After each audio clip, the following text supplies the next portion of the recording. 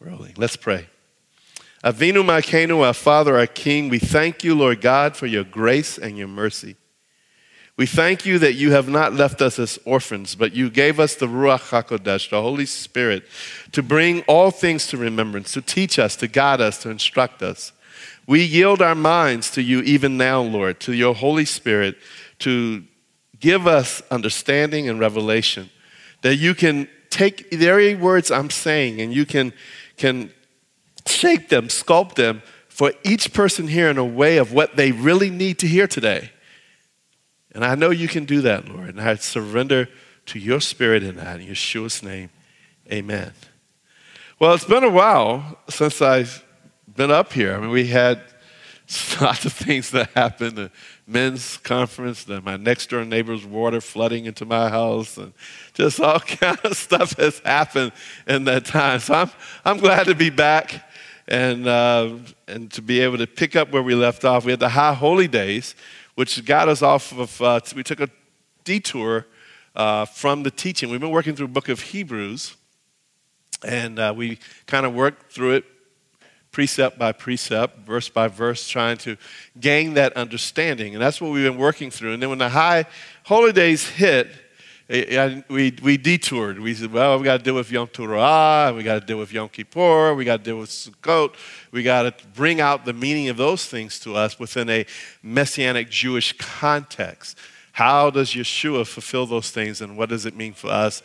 Why do we track with that season, that holiday? I mean, as I've said many times, and of course some people who may get excited about Jewish roots, and then they come in the Messianic world, and we're a little bit different in some of the Jewish roots movements, and we say, well, actually, no one on the earth today, actually for the last 1,800 years or so, no one has kept any of the Moedim, the Feast of the Lord, according to Torah. People, well, we do. I said, no, you don't. It's us. But one reason you don't have a temple to bring the sacrifices that are required to bring up for each one of those days. Plus, you're celebrating it in the diaspora and not in Israel and Jerusalem. Because the scriptures are very clear that that's where it should be celebrated. And so we make that clear. So people say, well, then why do we do it? I said, because we want to track with the olive tree that we are a part of. The olive tree is a Jewish tree. You read about that in Romans 11, the olive tree, and the remnant of believers are the ones that are carrying the covenant of that olive tree, of the promise to the house of Israel and Judah.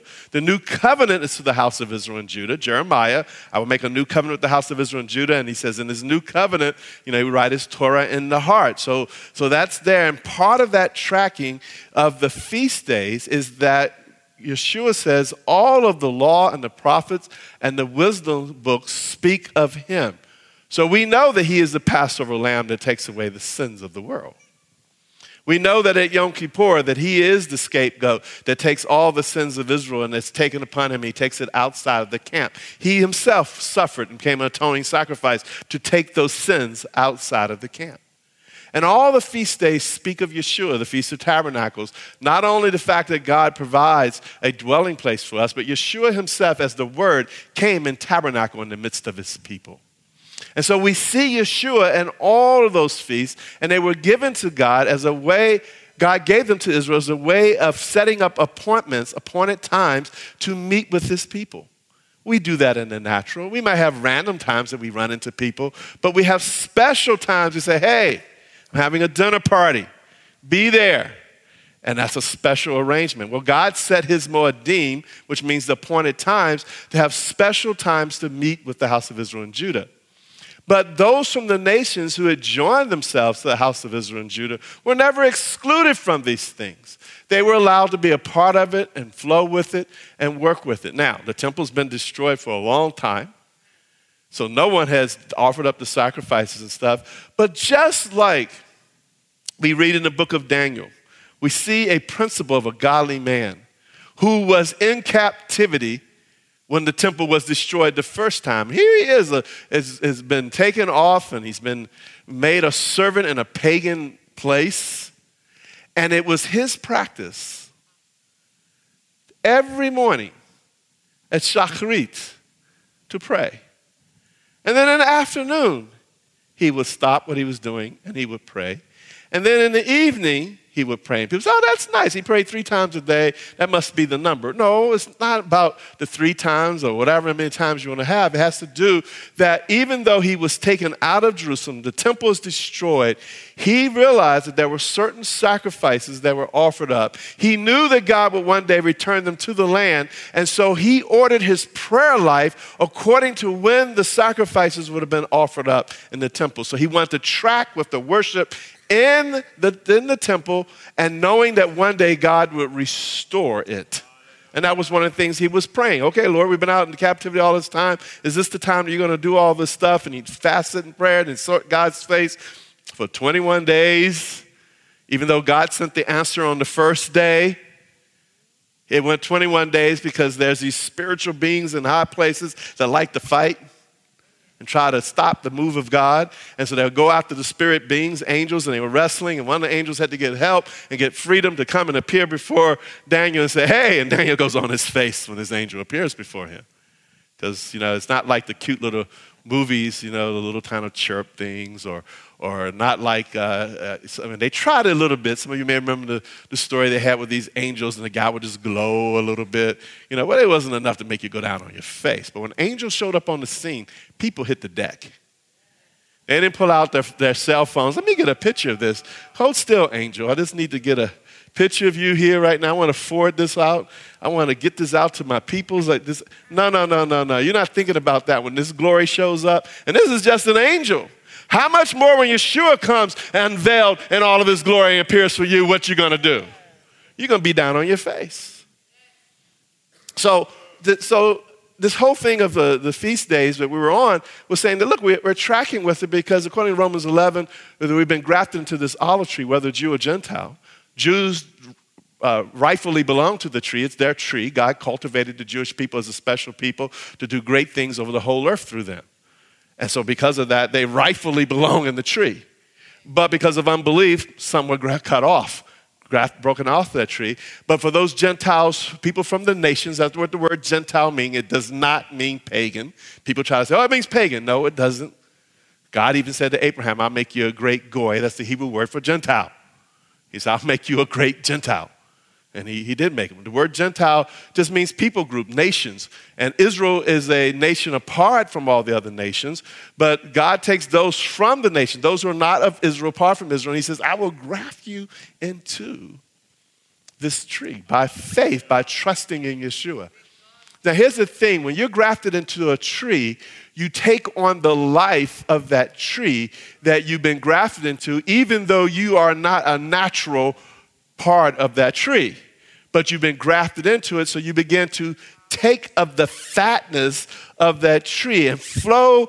Trees have a flowing time. Sap flows. Sap doesn't just sit there. It flows out. There are times it goes out and it causes the leaves to go out, and sometimes it withdraws and it causes the leaves to drop. There's a flowing going on inside of a tree. And that's a good thing. Some of us take advantage of that, this thing called maple syrup. Wonderful thing that sap flows. You can cut on a maple tree and you can hang your bucket, stick your little cork in, and the syrup will come in. You can make maple syrup. I love maple syrup. We had maple syrup up on the mountain. It was so good. Nice. Not that fake stuff that people make out of high fructose corn syrup. No, I'm talking about maple syrup, the real deal, that many of us grew up on and didn't know that later on when they decided to switch to this other stuff that was cheaper, that was better when it wasn't. Go for the real thing. Go for the maple. It'll cost you a little bit more money, but it tastes so much better and it's better for you. So you've been grafted in and you flow with that tree. And part of that tree, God has set appointed times. So even when you're in the diaspora outside of the land of Israel, you want to flow with the cycle of God's times. And that's one of the reasons why we say, hey, it's Sukkot.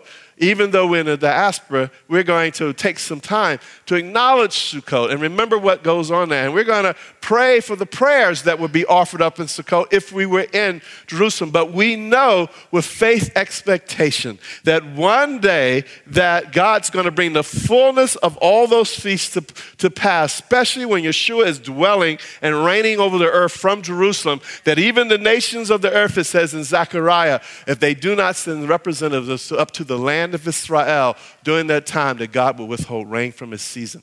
Israel is going to be the center of what God is doing. One of the mistakes of the body of Messiah is thinking that God was done with the Jewish people and they were not important anymore. No, they're at the center of the new covenant. In fact, the new covenant is made with the house of Israel and Judah. Nowhere does it say, God says, I will make a new covenant with Egypt. I'll make a new covenant with the United States of America. I'll make a new covenant with Korea. No, he doesn't say that. His new covenant is with the house of Israel and the house of Judah. But he extends anyone who calls on the name of Yeshua to be brought in through grafting into that relationship with him in the new covenant. That's the power of it. So that you can have Jew and Gentile together in one body, anticipating the return of the Messiah as we remember the appointed times that Yeshua speaks of him. And so that's one of the reasons why we do what we do, not because we think it's going to achieve salvation for us. Our salvation comes through Yeshua and Yeshua alone. That's where we put our confidence. He's the one that was nailed to a tree and lifted up. And the scripture says, if you look to him, there'll be healing and life for you. And that's what we have done. And the rest of the stuff is just bonus stuff. The stuff, you get your pie, then they add the whipped cream and the cherries and all. That's the extra stuff. That's the Jewish stuff. They put it on top. But the root of our salvation is in Messiah Yeshua. And we're not ashamed of that gospel of good news concerning Yeshua. We know it's to the Jew first and also to the non-Jew. God's salvation is to go out to the whole earth. But he's not going to forget Israel, which he's carved into his heart and hand to remember forever. So that's what we detoured for the season of the high holy days. We use Yom Kippur as a time to intercede for Israel and pray for it and pray for Jewish people to get saved and to come to know the Messiah. And we spent a lot of time with that. And we believe that God is gathering those prayers up. And even though we're not seeing the return that we would like to see. See, some of us are old enough, right? We've been around. I'm looking in this room and I'm seeing Lynn, I'm seeing Sandra, I'm seeing Elaine. We were old enough to know when the Spirit of the Lord was moving back in the latter part of the 70s and 80s, and God did a move that lots of Jewish people came to faith. And that birthed the Messianic movement in our area. It came forth. Sandra's husband, late husband Manny, was a big part of that. And establishing that and putting that in order and helping these communities to form and be put together. And we saw the move of God. It was easier in those days. Though there was a lot of persecution against us, not only from the Jewish community, but from the body of Messiah. Yeah, a lot of y'all don't know that history. Messianic stuff is more accepted now. But back in those days, sisters testify, it wasn't so accepted. People called us cults. Dragging people back into bondage under the law. Had a lot of bad things to say about us. They wouldn't sit down and really understand. But, God does what he does. And at that time, he was bringing a lot of Jewish people in, and they're getting saved. And then God flipped it a little bit and said, okay, I'm going to soften the Gentile world so they will understand this messianic thing. And a lot of people wrote a lot of good stuff. Dan Justin, Manny Brockman, they wrote things to help people to understand. And that material got out, and people began to understand. And things flipped, and suddenly we had non-Jews desiring to understand these things and begin to come in greater number than the Jewish people, which presented a little bit of a problem for us because we're trying to figure out, okay, we're trying to reach the Jewish people, but Gentiles are coming. And through our community, we've done different things and have different approaches to it. And that's okay. I'm coming to a place of peace about that because I know what God has told us to do. And I know he's told Tikkun to do, and I know where we are, and there's a unity there. And so we're just going to keep doing what God says to do to watch how he's going to bring all these things about. And I know he's doing things. So here we are. We got Jews and we got Gentiles in here together who love Yeshua. And we're working through the book of Hebrews before we took that detour from a detour we had already taken. We were in Hebrews 6. That says, therefore, leaving the discussion of the elementary principles of Messiah, let us go on to perfection, not laying again the foundation of repentance from dead works, faith towards God, of doctrines of baptism, of laying on of hands, of resurrection of the dead, of eternal judgment, and this we will do if God permits. An interesting thing about that, we took a detour at that point to really try to get underneath these 6 foundational things from a couple of perspectives. First and foremost, how people would have understood that when they first heard it. And the way they would have understood it when they first heard it would have been within the context of Torah.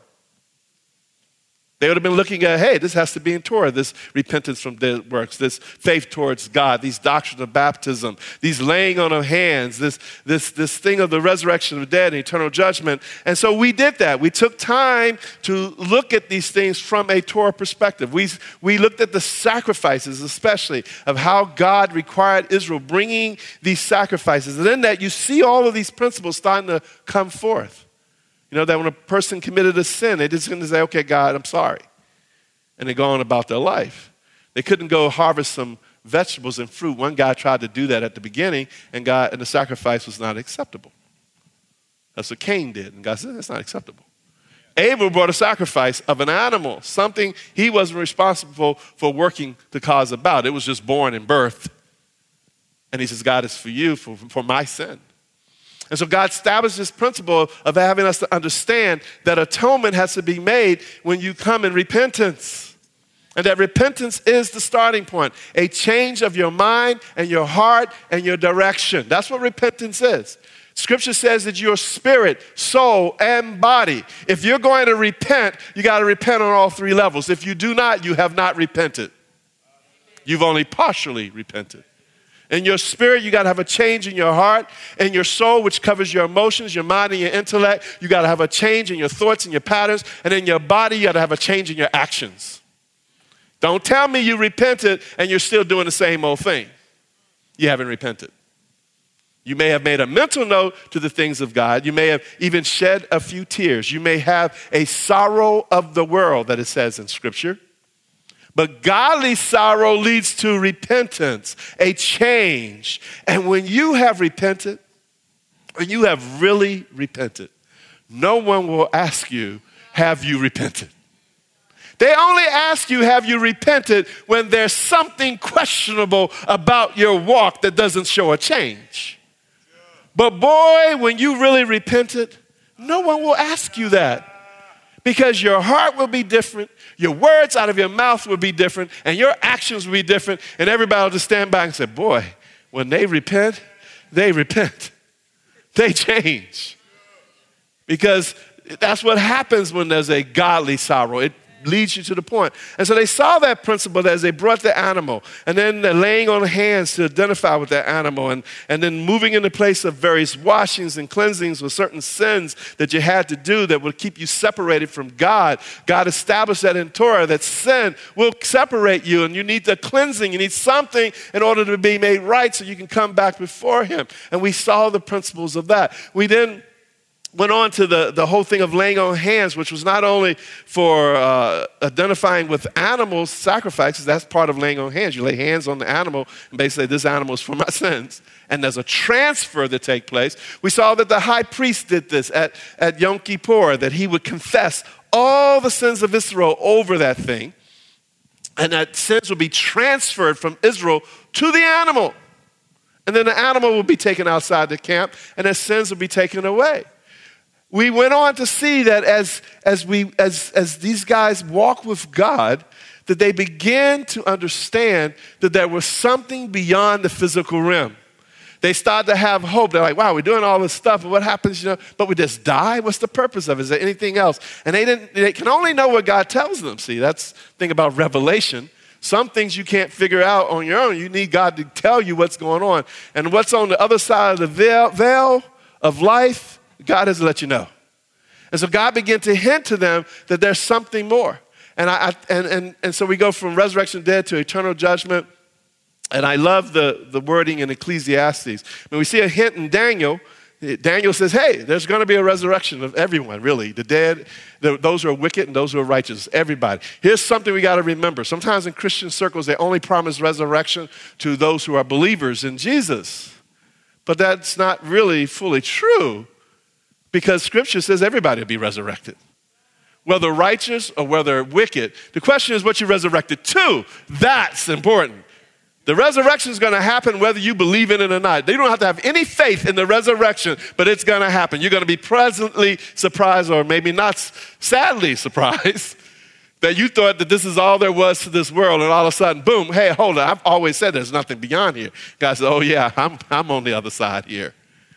And so therefore I'm going to bring you before me the resurrection of the dead. Daniel 12 speaks of that. But here's what Ecclesiastes says. Here's Solomon using all his money and wealth and free time to try to understand the world around him. And after he waste a lot of his time, at the end of it, he says this, Ecclesiastes 12, verse 13 and 14. Fear God and keep his commandments, for this is the whole duty of man. For God shall bring every work into judgment with every secret thing, everything that's hidden, whether it's good or whether it's evil, whether it's bad. Everything you will be judged for. Yeshua took it a step further and said even every idle word you will have to give account of. Ooh. That scares me. I talk a lot. See? That's part of my job is to talk a lot, is to teach and to preach. And I'm very careful about that. Those who've known me know I don't just throw out any ideas. Some subjects I wouldn't touch for years because I don't know what I'm talking about.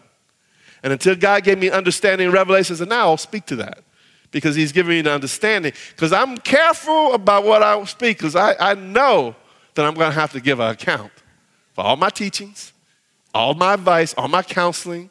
Whew, scary stuff. Scary stuff. Come on, counselors. Scary stuff, counselors. It's not just coming in. Boy, you know that God said, oh, this is what you said, and that was wrong. So, God's going to hold you accountable for that. So we got to be careful with our words. And so God will bring everything. And that's kind of what we walk through. We won't be able to walk through that again. I think they are available. You can get them online and listen to it and follow it back. So here's what I move on today. We want to move on to talk about, as he says here, let us leave the discussion of the elementary principles, and this we will do if God permits. And I want to make an emphasis here that this is not about knowledge. This is not about how much you know. He's not mad and angry with them because the book of Hebrews was written to encourage Jewish believers. It's the book to the Hebrews. It's the Jewish believers. So I know the non-Jews say, well, I guess I can tune out now because I'm not Jewish. No, because every word that comes forth from off of God, we're supposed to live. And so the principles that are established in there, even though, in fact, I get news for you. Most of what we call the New Testament, which many of us call the apostolic writings, is that it was written to somebody other than us. The letter to the Ephesians was to the Ephesians. The letter to Corinthians was to the Corinthians to deal with issues they were going through. Same thing with the Galatians, same thing with Philippi. Even the letter to Timothy was to Timothy. We are reading other people's mail. Some people got in trouble for that in our country in the past couple of years, right? But we do this all the time. These are letters written to other people, and we're reading them. Why? Because they're God-breathed. They come from the Spirit of the Lord. And even though he's writing to Ken, the principles he speaks to Ken will apply to everyone when you look at the principles that's spoken. He might tell you to do something a little different than what he's requiring of Ken, but if there's a principle area, it applies to everybody. And so that's what we get to glean, that even though this letter was written to the Hebrews, we get to understand the character of God and what he was dealing with. And so why was he writing the book to the Hebrews? Because these were Jewish believers who come to faith in Yeshua. They heard the message of the gospel, of the kingdom. They embraced the Messiah. They're excited about this thing. They're dancing, they're happy, we've met the Messiah. They go home to tell mom and dad how wonderful that they met the Messiah. And instead of getting a hug and a kiss and a nice meal for the night, they get yelled at. And in some situations, the family say, you're dead to us. You're a heretic. We don't want anything to do with you. And so persecution broke out on the Jewish believers in Yeshua, not only by their brethren, but also by Rome. And now they're sitting here starting after this goes on for a while. You can deal with a little persecution here and there, but when it's consistent, when it's happened to you all the time, you begin to wonder, did I miss it? Did I do something wrong? Am I following the truth? And that's what happened to these guys. They begin to question whether the message of Yeshua being the atoning sacrifice for Israel, the Messiah, the Son of the living God by which they have life and the new covenant is brought in, they begin to question whether or not it was real. Maybe it was something else. And so the writer of Hebrews, seeing that this was happening, says, oh boy, I need to encourage these guys. And so the first 5 chapters deals with simply saying that God has spoken before by prophets, by angels, by Moses, by priests, and you guys accept that. How much more now that he's spoken through his son, who's greater than the angels, who's the very Son of God and not just the prophet, who owns the house that Moses faithfully served in, who comes from the priesthood of Melchizedek, that is an eternal priesthood that goes on forever and ever and ever. He comes from that. And then, by the way, there's a sense that Levi paid tithes through Abraham, through that, because they were still in Abraham's loins. I mean, it's the spiritual principles that the writer is trying to establish to these Jewish believers. Say, look, guys, this is a greater weight of glory with this Messiah. And you know that the people who seek to serve God suffer persecution. It's not a new thing. He says, he's kind of nice and gentle at first, and then he kind of turns a little bit around the 5th chapter, and he begins to say, hold it now. Some people, he starts like in the 4th into the 5th, he says, some people of old wandered around in the desert for 40 years and never entered into the promised land. And the reason for it is because of unbelief. They stopped believing because of the persecution that they were experiencing through being in the desert.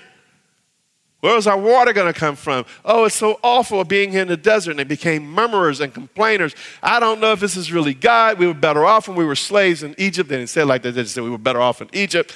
And, we had leeks and onions, and we could go there and enjoy the food there. But now we're out here. Where's the water going to come from? Where's the food going to come from? And they're complaining because of this move of God to bring them out with great signs and wonders. And instead of being thankful and saying, Lord, we're willing to endure this because you have given us the promise that you're bringing us into the land, we're going to murmur and complain, and we're going to count the deliverance as nothing. And the end result, it says that God said, enough's enough. You're going to wander around this mountain for 40 years until you all die off, and your children will inherit the promise. And so the writer of Hebrews says, look, God is the same.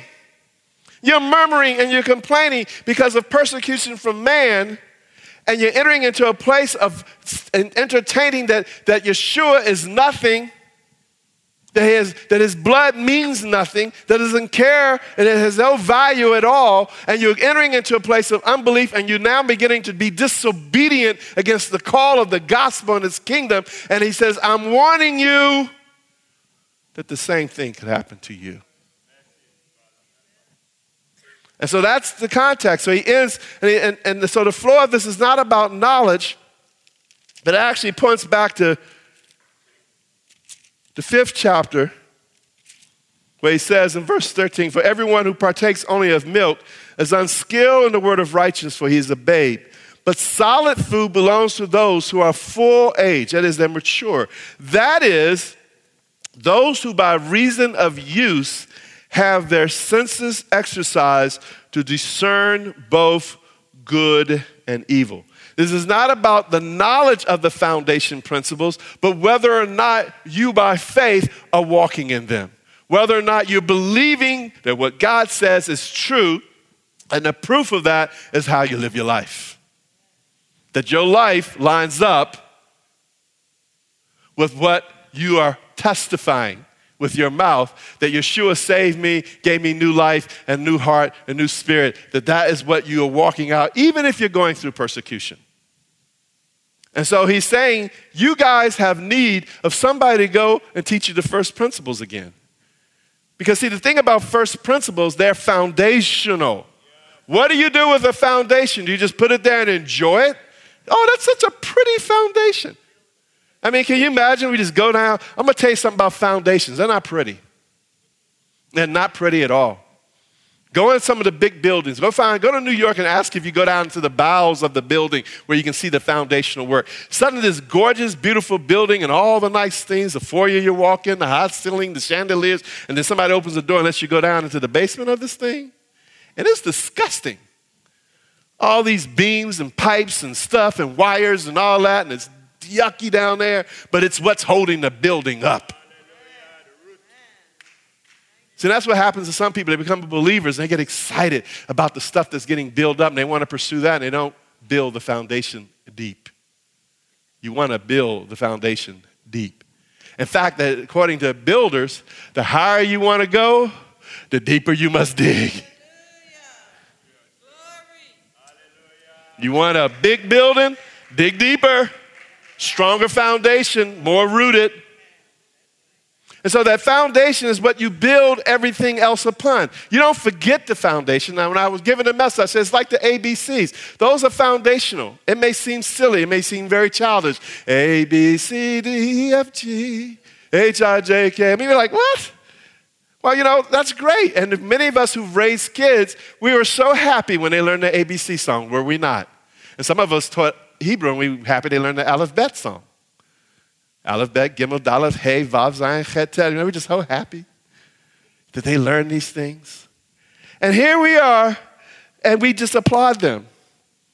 But what if it's 30 years later, and your little child comes in and says, Mommy, Dad, I'd like to show you something.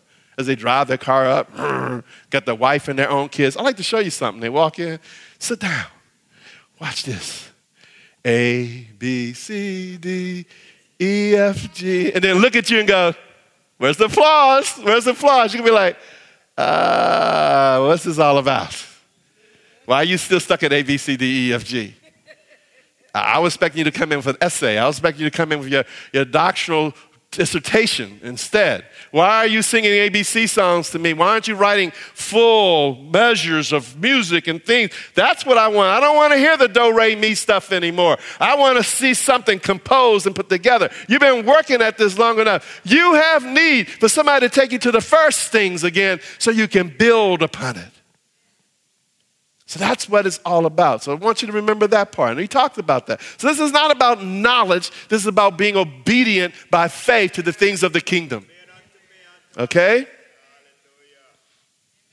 This is about walking in love. Yeshua says, if you love me, you will keep my commandments. I take that as a promise. You can take it either way you want. I take it as a promise. If you love him, you will keep his commandments. Some people take it as a, if you love me, you'll keep my commandments. I don't hear it that way. I hear it, if you love me, you will keep my commandments. Oh, thank you, God, that you put your love in me that causes me to love you. We first love him. We love him because he first loved us. I'm just responding to him in love. And over the years of walking with him, obedience has come forth. Righteousness has come back. Keeping his commandments has come forth. Not because I can pat myself on the back that I learned how to keep all these commandments, but because the love he put in me is growing. It's growing and it's getting bigger, and the bigger it gets, the more I love Torah and his ways. You understand? We walk in faith. We want to be doers of the words and not hearers only.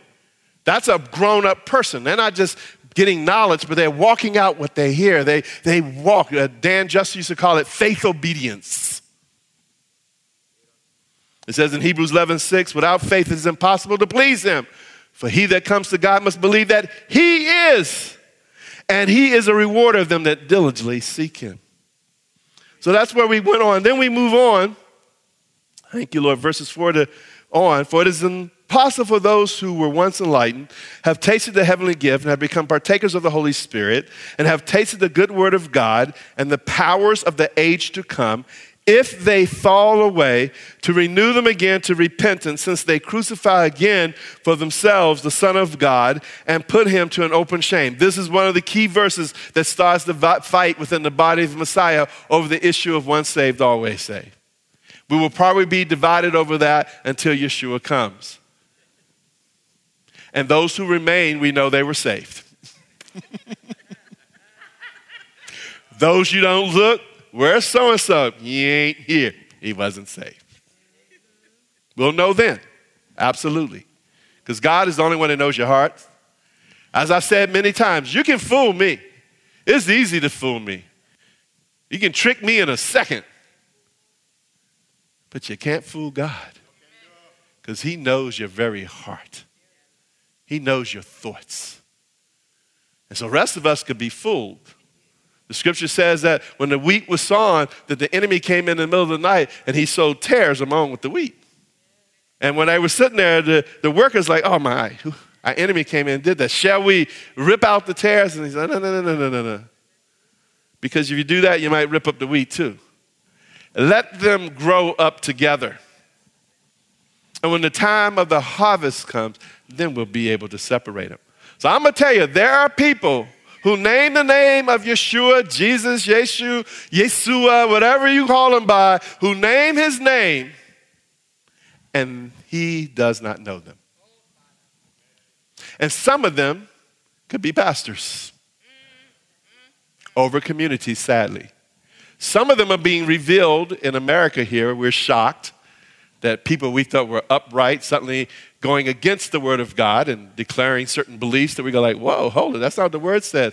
And you find out, they had that all along, but it was in the closet, now it's out. God will eventually reveal the hidden things. It's not my job to figure them all out, but at this time, God will reveal it. So anyway, this is the place where the big argument of once saved, always saved. And people always, at some point, being a believer all these years, and especially as a leader, at some point somebody comes to me and says, Pastor Hilton, you're going to get this. Now you're a pastor too. You're going to get this. They're going to come up, Pastor Hilton, so what's your position on once saved, always saved? They're going to be sitting there ready to strike. One person will be on one side, one person will be on the other side, and you're sitting between the two of them realizing no matter what you say, they're going to slice you up.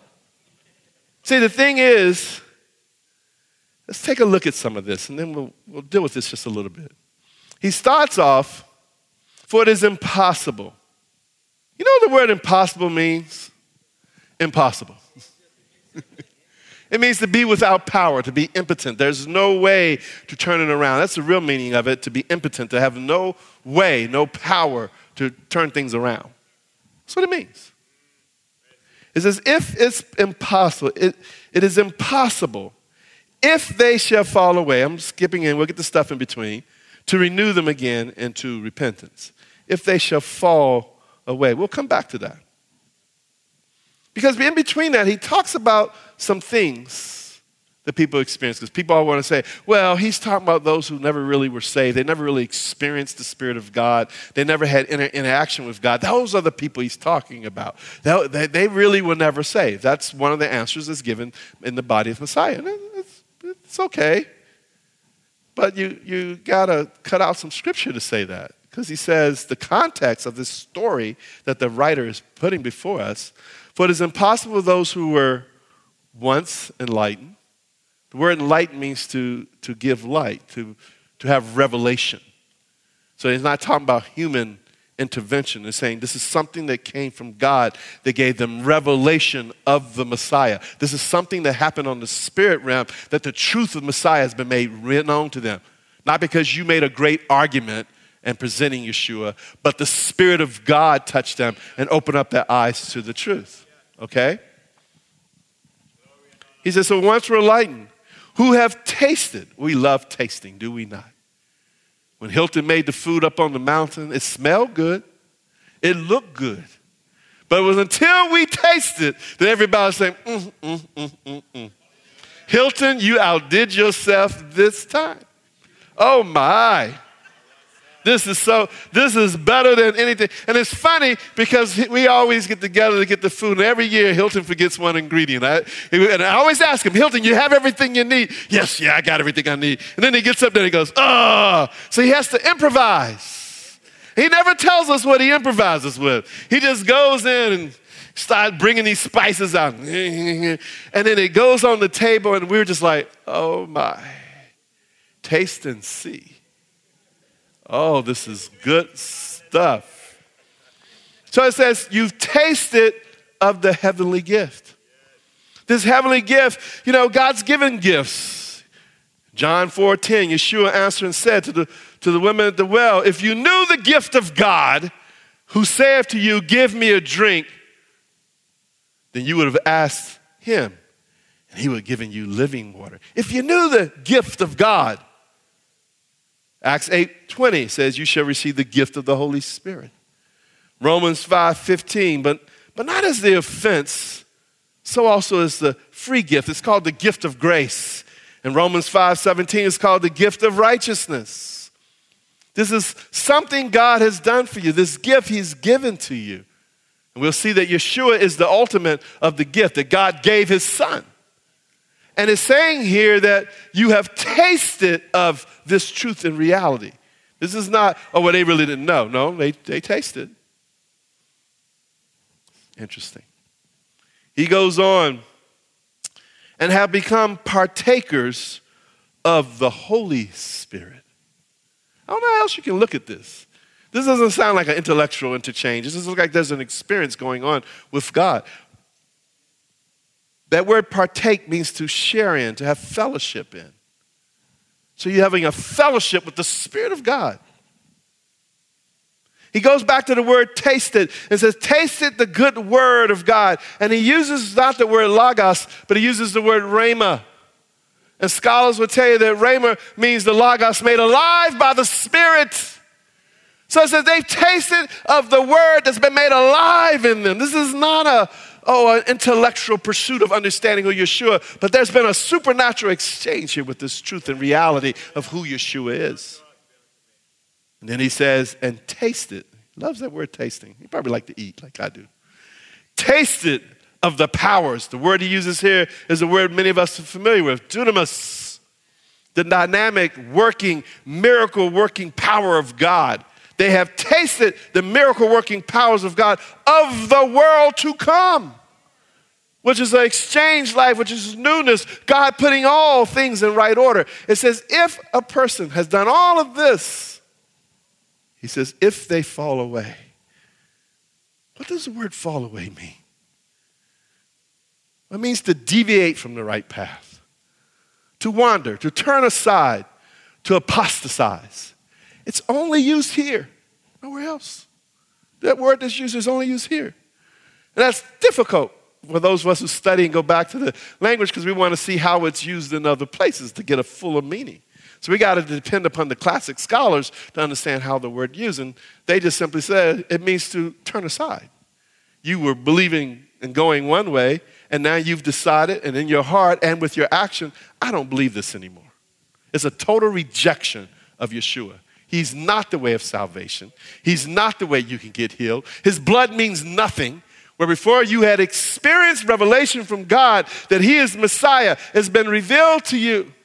It's no different what happened with Simon the sorcerer, who saw the powerful working of God, who heard the testimony of the way of salvation, who received the baptism in the water and came out and even had hands laid on him to receive the outpouring of the Holy Spirit. And he's not changed at all when he wants to use money to buy the giving of the Holy Spirit so he can make money for himself. And all Peter says, your heart is wretched. You pray that God will grant you repentance. You thought you could buy the gift of the Holy Spirit with money. Something weird, like even when we study Simon, it says he believed the message. It says he was water baptized. What's going on inside of him? Well, the thing here, we got to keep this within its context, that he's talking to a group of people who, because of persecution, are beginning to question the very salvation that they have from Yeshua.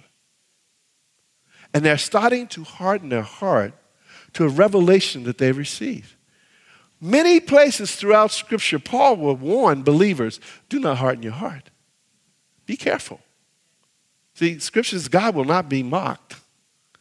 Whatever a man sows, that's what he's going to reap. So don't play with that. And the writer sort of leaves you in a place of suspense. Because he's saying it is impossible for those who've had all this experience with God and revelation in the Spirit, that if they fall away, if they reject the message, if they turn away and say that the blood of Yeshua is not of anything, that it's impossible to renew them again to repentance, since they crucify again for themselves the Son of God and put him to an open shame. This reminds me in the book of Acts when Peter and others are talking and he's saying to their brethren after the flesh, you crucify the Messiah in your ignorance. And so God gave mercy because this was a sin done in ignorance. You didn't know. But now he's saying, if you experience this revelation and this knowledge and you now know, and then you choose to reject it and turn away from it, where's the place of repentance for you? Because you are sinning willfully against God. And according to Scripture, according to Torah, that a person who sinned willfully, 2 or 3 witnesses, that they were to be put to death. This is not a sin done in a stumble. It's not something in ignorance. This is a calculated choice that I don't believe there's any salvation more in Yeshua, even though I experience his goodness. You start making up reasons in your head. Maybe it was an emotional experience. Maybe I just imagined that some change happened. When I got healed, maybe I really wasn't sick. Isn't that something? Thank God for the records, right, Lynn? Take a look at the records and say, well, what can we say? We got a long term here and it's all turning around and we didn't do anything. Hopefully it's getting some of those doctors' attention, right? So there's a strong warning here. The word renew means to renovate, to put it back in the right order. And think about a glass that's been specially made and then you shatter it. And somebody gives you some super glue and say, put it back together. Even if you can figure out every piece, it will never be like it was before. You can't restore it that way. Somebody always asks, well, what is it then? Do we have the assurance of salvation or not? And in the body of Messiah, people are in all kinds of places about this. Because there are scriptures that do speak of eternal security. John 10:28-29. I will give him eternal life, and they shall never perish. No one can snatch them out of my hand. My Father, who has given them to me, is greater than all. No one can snatch them out of my Father's hand. Ephesians 4:3. Do not grieve the Holy Spirit, in which you were sealed for the day of redemption. John 3:15-16. For God so loved the world that he gave his only begotten Son, that whoever believes in him shall not perish, but have everlasting life. Whoever calls on the name of the Lord shall be saved. In Romans it says 10. And yet there are other verses like Galatians 5:19-21 that gives a long list of all these sins and says, and he's writing this to believers and says, those who do these things shall not inherit the kingdom of God. He didn't write that to the unbeliever. He didn't write that to the unsaved. He's writing that to those who are confessing Yeshua. And he's writing to Galatians because they were really screwing up. A lot of sin in the camp. And he says, look, I'm warning you. He did the same thing with the Corinthians. In Corinthians, he talks about 1 Corinthians 6:9-10. He says, those who do these things shall not inherit the kingdom of God.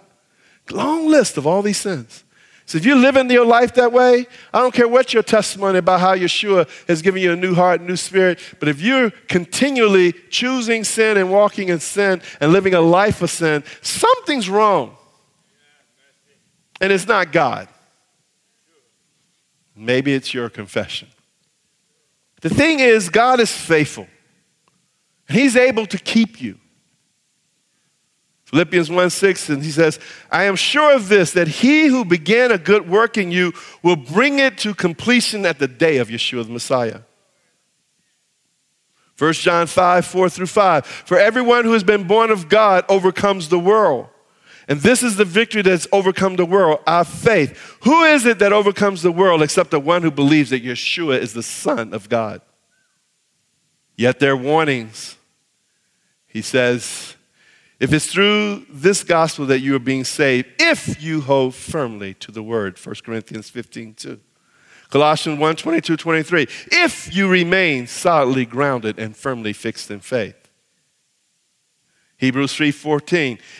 If we hold fast to our original confession and conviction firmly to the end.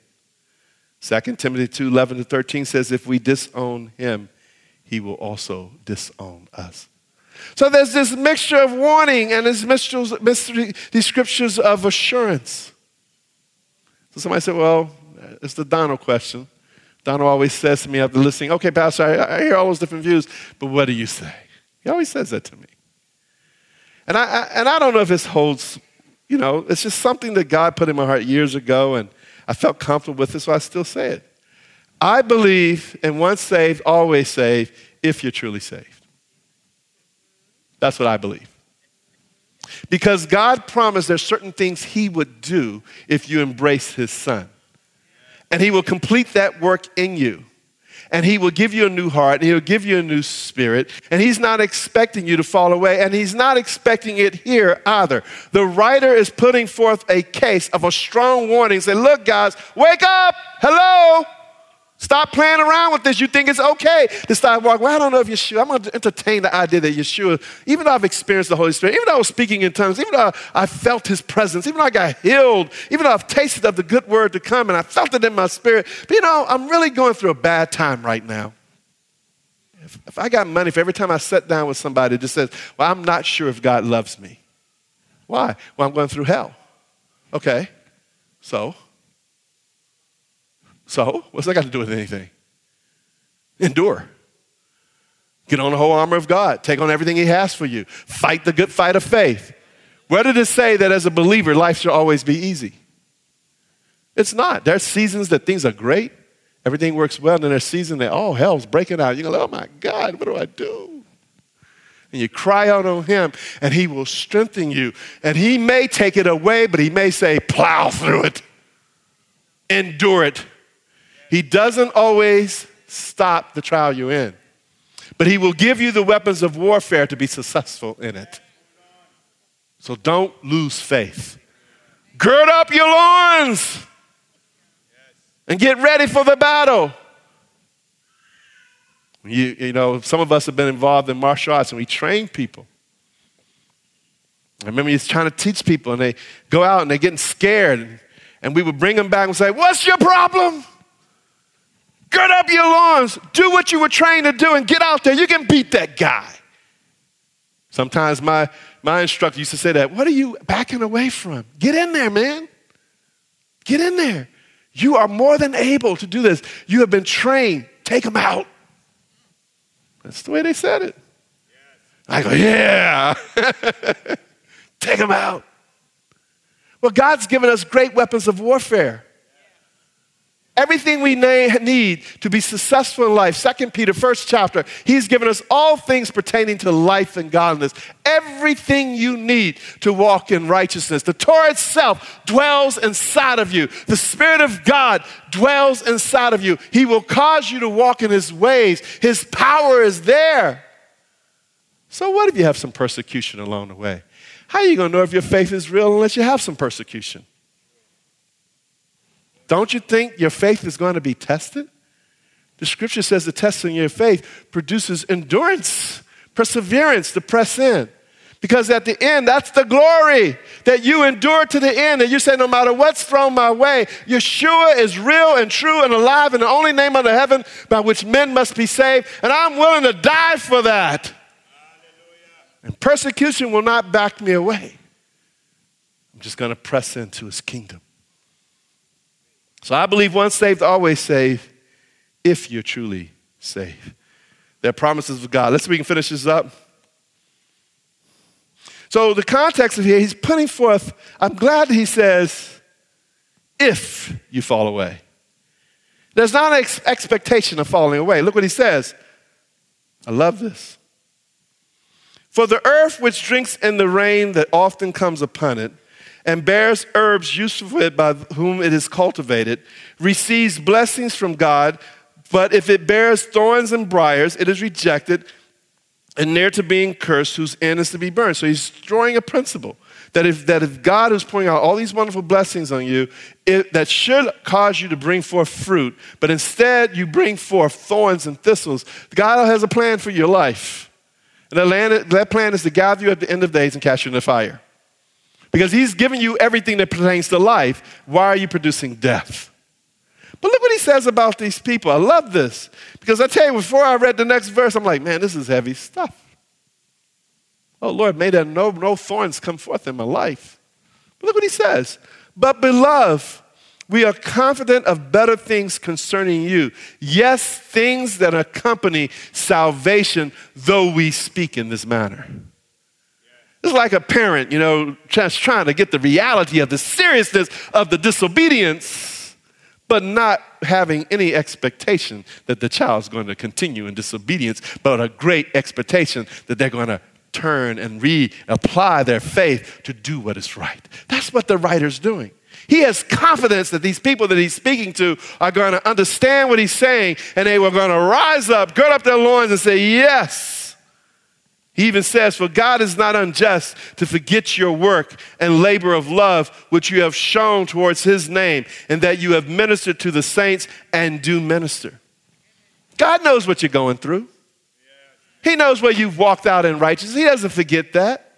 That's special and precious to him. And he'll remember that, and he'll take that.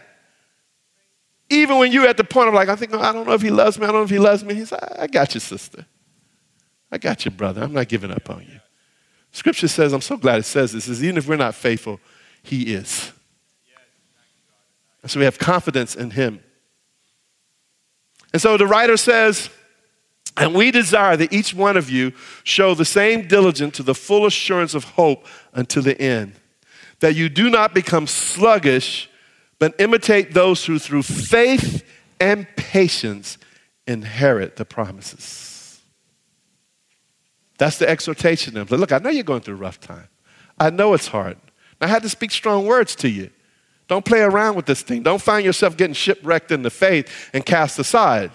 And I believe better things of you. I'm expecting salvation in your life. And I want to know God's going to remember what you've walked through so far and how you've walked in righteousness. He's going to remember that. I'm just trying to encourage you. Don't become a sluggard. Walk in the things that you know. Live it out. Stop going to the psychiatrist. Stop going to the counselor over and over again for the same thing. Start to walk in what you know to be the truth. You shouldn't have to be getting counseling again and again and again when the counselor's like, I've said all I know to say. 10 different ways. I've prayed over you. I've given you scriptures. I've cast out demons. I've bound it up. I did all of this stuff, and you're still acting like you've never been to a meeting in your life? What's wrong with you? Stop it. Stop playing around with the gospel. Let the good news come in your life and let the righteousness of God move in you and cause you to walk in newness of life. He does not want you on the table, on the couch for the rest of your life. He wants you rising up and getting somebody else who's on the couch and helping them to get off. We got to grow in the things of the kingdom. Stop thinking you got to always go and get stuff redone. Just walk in what you know to be the truth. Don't have a spirit of unbelief of what he's done. Set your eyes on things above. Stop looking at the problem. Look at the solution. He's sitting above. You're surely going to trip over something. You're walking around like this. You're supposed to look to the Lord. Let him guide you and direct you. For when God made a promise to Abraham, because he could swear by no one greater, he swore by himself, saying, surely blessing I will bless you, and multiplying I will multiply you. And so after he had patiently endured, he obtained the promise. For men indeed swear by the greater, and an oath for confirmation is for them an end of all dispute.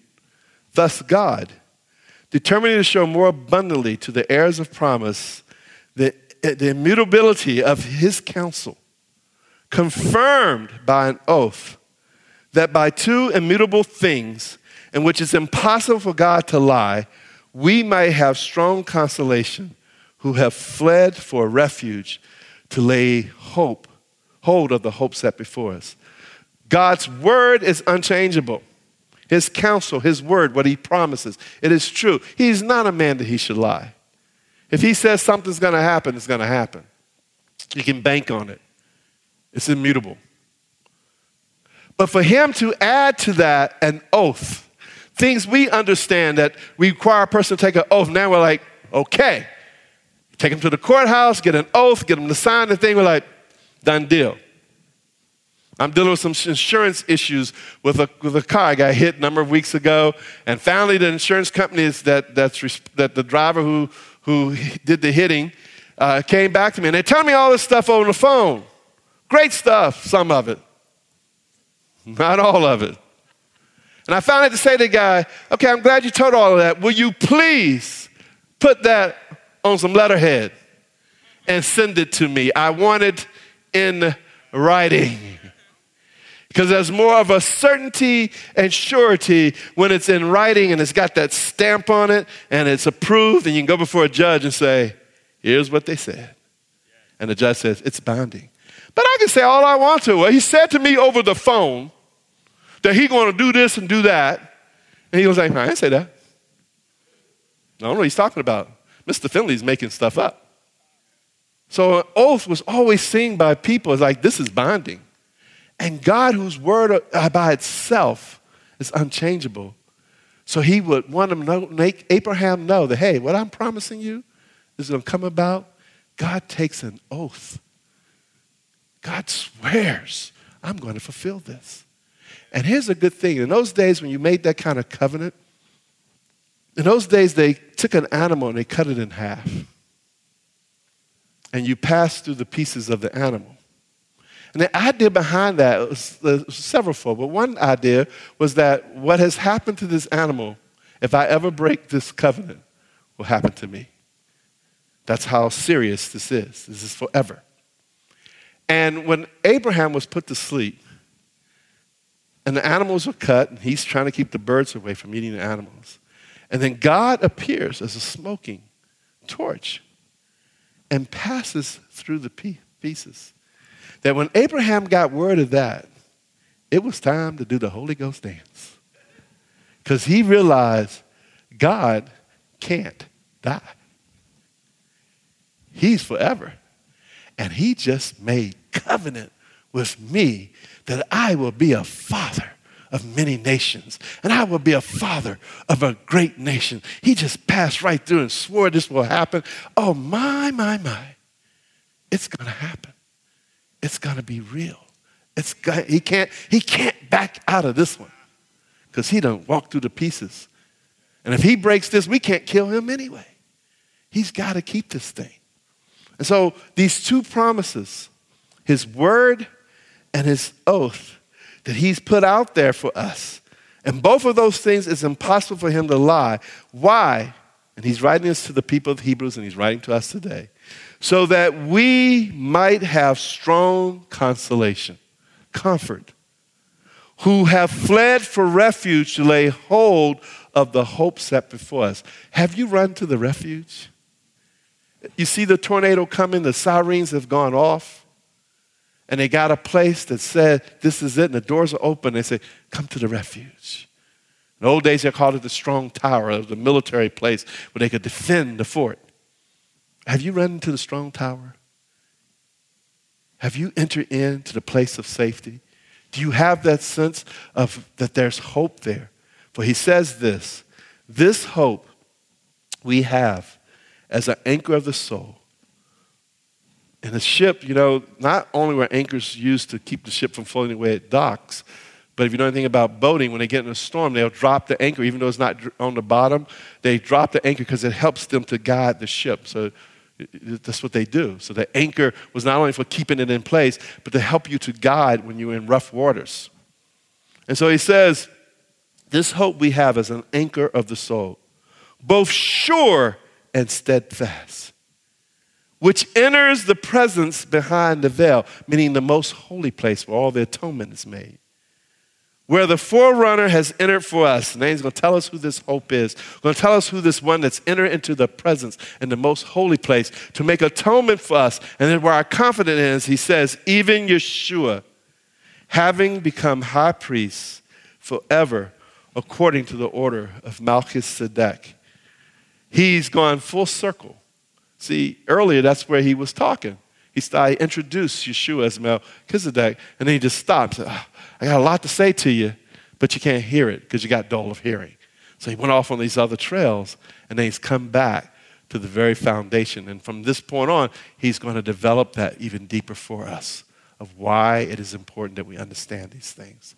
So, continue to read, continue to grow, continue to see the freedom that you have in Yeshua. As I said to you earlier, our theme in the mountain was about freedom. I had one little thing to say to you about it. Real freedom comes when we stop excusing and accusing concerning the law of God. The law of God that has been written in our hearts. And in humility take the yoke of God as bondservants, loving our master and his household, becoming a slave willingly, and putting our total reliance upon his ability to make us righteous. That's freedom. Freedom is not being able to do whatever you want to do. That's called anarchy. Freedom is that you're under authority somewhere. But when you're under a godly authority, you have real freedom. One of the mistakes that we make as believers sometimes, we think, because the scripture says, the Son sets free is free indeed. That means I'm free, I can do whatever I want to do. My wife and I talk about this all the time. We're sitting at home, she said, we were lied to. I said, what, dear? She said, I don't know how you grew up in your household, but in my household, they used to always say to me, when you're grown up, you can do what you want to do. I said, yeah, I used to hear that too. We looked at each other and said, that ain't true. That's not true at all. In fact, the older I got, it seemed like the more responsibilities I had more people than ever. Used to just be my parents, and there are tons of other people telling me I can't go here, can't do this. There are rules and regulations. You get in the work world and you get certain security clearances. They tell you there's certain things you can't do, certain places you can't go, certain countries you can't go to anymore. It's a lie that the older you get, that when you get old enough, Nicole, you'll be free to do whatever you want to do. They lied to you. It's not the truth. You find yourself with children, suddenly you got all this responsibility. You just want to go out in the backyard with some lemonade and kick your feet up, and you hear, Mommy, Dad. Oh, boy. Let's go deal with this. I told a story, and I wish it was mine, and I could take the credit and say I made it up, but I didn't. I got this from a children's program. Some of you might remember Thomas the Train. Yes, you remember that? I used to love to watch that show. But one time, even after I got grown up, I used my kids as a reason to watch it. I mean, I'll go to places and they have it on, and I'll be sitting there with my kids watching. They say, oh yeah, my kids are watching this program. Please don't turn the channel because I'm really into this. I love this stuff. But they had one story about this train. Big old locomotive. And he was known for all the things he did. I mean, he could pull cars and oil tankers and box cars and everything all over the world, just go on there. But he wasn't happy with his call in life.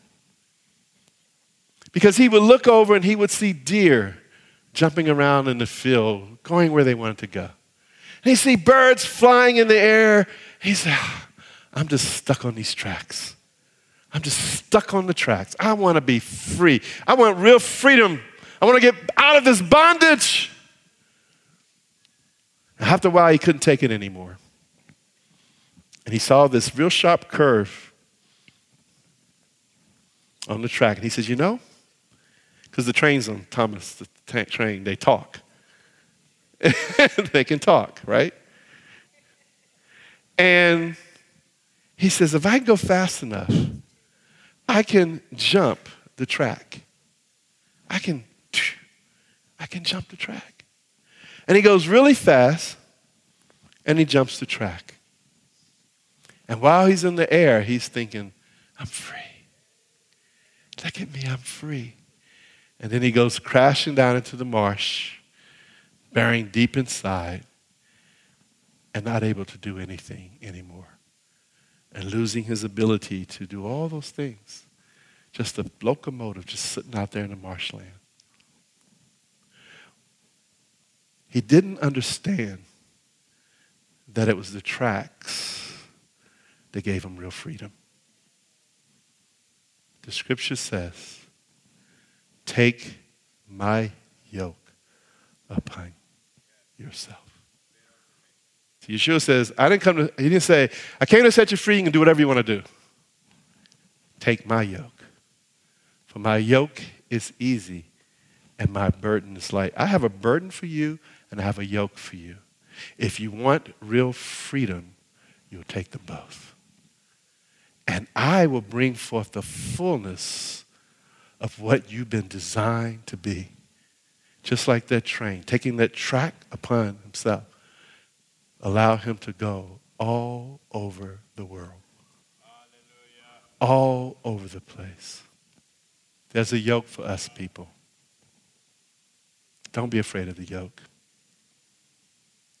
Take the yoke on. Take his burden on. And watch what he does with your life. He'll do powerful things. Let's stand up.